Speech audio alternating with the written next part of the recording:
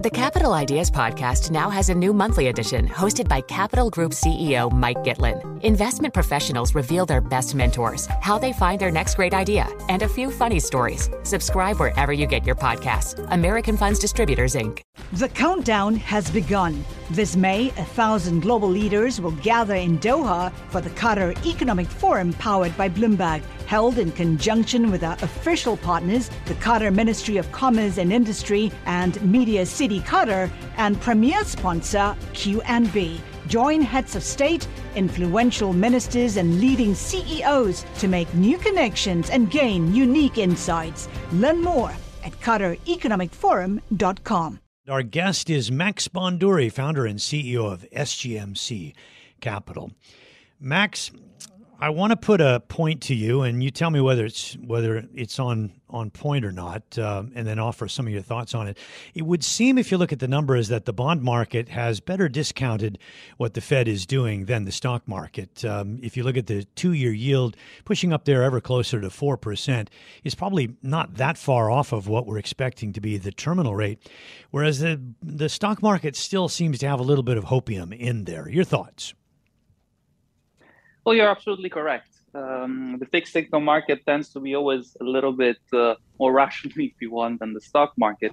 But even the fixed income market still has some way to go. They're still pricing in cuts in September of next year from the Fed. We still don't think that a dovish pivot is going to happen that quickly, that early. And the actual final rate could even be a little bit north of what is currently priced, because you're currently seeing around 4.25, 4.5. You could actually get closer to 5% after the very poor inflation data that we saw last week. In terms of stocks, of course, they're still a little bit more optimistic. But as the Fed is going to be meeting and as the data comes through, you're probably going to have to see a little bit of a further correction in the equity markets as well, which is going to put them a little bit more in par with respect to what the Fed's actions are likely going to be. So in terms of hedging there, you say protect yourself against that potential retest of June lows. How do you do that?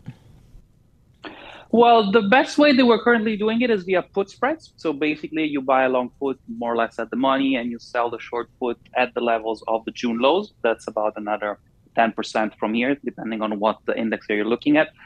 Because we definitely do feel that a retest of June lows is going to happen. But we also think that the first test might hold. So you could see a bit of a tactical bounce from there. Therefore, if that is the case scenario, the put spread is the best way to play it. And then you'll be looking to take profit should the stock market get there, and then take it from there and potentially even add a bit of exposure should we get to those levels. So you're doing that particularly on solid names, as you put it, companies that you like. Just having a look at Microsoft is down about 30% year to date. There's a range between something like that and something like Alibaba, which is down 72%. When you describe quality, I mean, how do you measure it in looking at companies? Well, let's keep it very simple. A company with quality means a company which has been growing consistently over the last 5 years, which has very little debt, and which can contain and keep going with relatively high margins. Because if you have a company which keeps growing at healthy margins with basically no debt, of course, short term, the stock market can move, but in the longer term, you're more or less sure that you definitely have a winner in your hands. And of course, you have to look at the prospects. Clearly, the numbers is not everything. But Microsoft, for example, is definitely a good case. Baba, the problem with Baba is the headlines risk that we're seeing in China. But if you look back at the US, a lot of those large cap tech names, whether in the FANGs of the world, but even the NVIDIAs and some of the semiconductors names have definitely corrected a lot this year and are starting to show quite a bit of value. Just getting your thoughts there on what we've seen in China, the loan prime rates remaining unchanged, and yet again moves by the PBOC to defend that weak yuan, Max. Well, definitely in terms of a macroeconomic environment, China is a little bit under pressure. But expect more headlines to come out next month after the party's meeting. But you also can expect the narrative to continue being focused. They will need to provide further monetary and fiscal stimulus to the economy overall. But obviously, they need to do that in a very targeted way. And in terms of the yuan, yes, they will try and make sure that it doesn't depreciate too much further from the current levels. But in general, do not expect big headlines before the meeting of next month. And after next month, then you're likely to see further stimulus coming in. I wonder if we could draw the conclusion that, they're not stimulating as much as many would expect. We even heard the World Bank president, David Malpass, talk about that. But they are stepping in to keep the slide on the yuan from getting worse. Does that mean they're worried about capital flight? That's definitely something that they're thinking about clearly, given everything that is happening and given the depreciation of the currency. Therefore, they want to make sure that that does not materialize. But also in terms of the actual economy, they will need to continue having targeted help, because again, the data that is coming out is not encouraging, and they will need to fix also the narrative in order for investments to remain in China and continue. Where is the best bet in Asia now? I mean, we're looking at sort of some of the emerging markets, excluding China, fare a little better given the inflationary pressures are not quite as strong as what you're seeing in developed markets.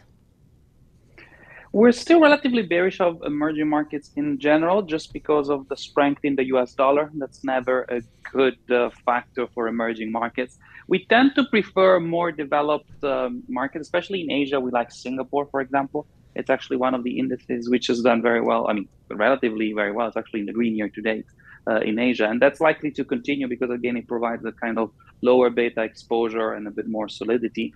Indonesia, in the stock market, of course, in local currency, has done well. But that's likely to continue too, because with respect to its position, it's relatively better than some of the other countries.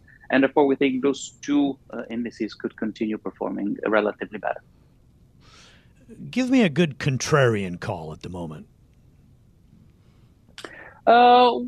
We still think that the interest rates have more to run. So as the 10-year and the 2-year, we still think there is more to run. People are still thinking that the Fed will need to pivot dovishly next year. That's very unlikely to happen. Before shorting the treasury rates, depending on the 2 or the 10-year, depending what you're looking at. But that's definitely something that we are looking at. And obviously, if you want to go a bit higher risk, even shorting the JGBs on the 10-year could be an interesting trade, but that's a different kind of ballgame. You say potentially rightly, as many do, that European markets are the ones that are most at risk, and we're continuing to watch the energy shortage and the Ukraine war. How does this impact green investments? Green investments, again, is something which will remain there. But the problem with green investments is that people need energy now. And if you need energy now, you need oil and you need coal and you need those kind of resources. Therefore, green investing will remain. The problem is that it's down in the future.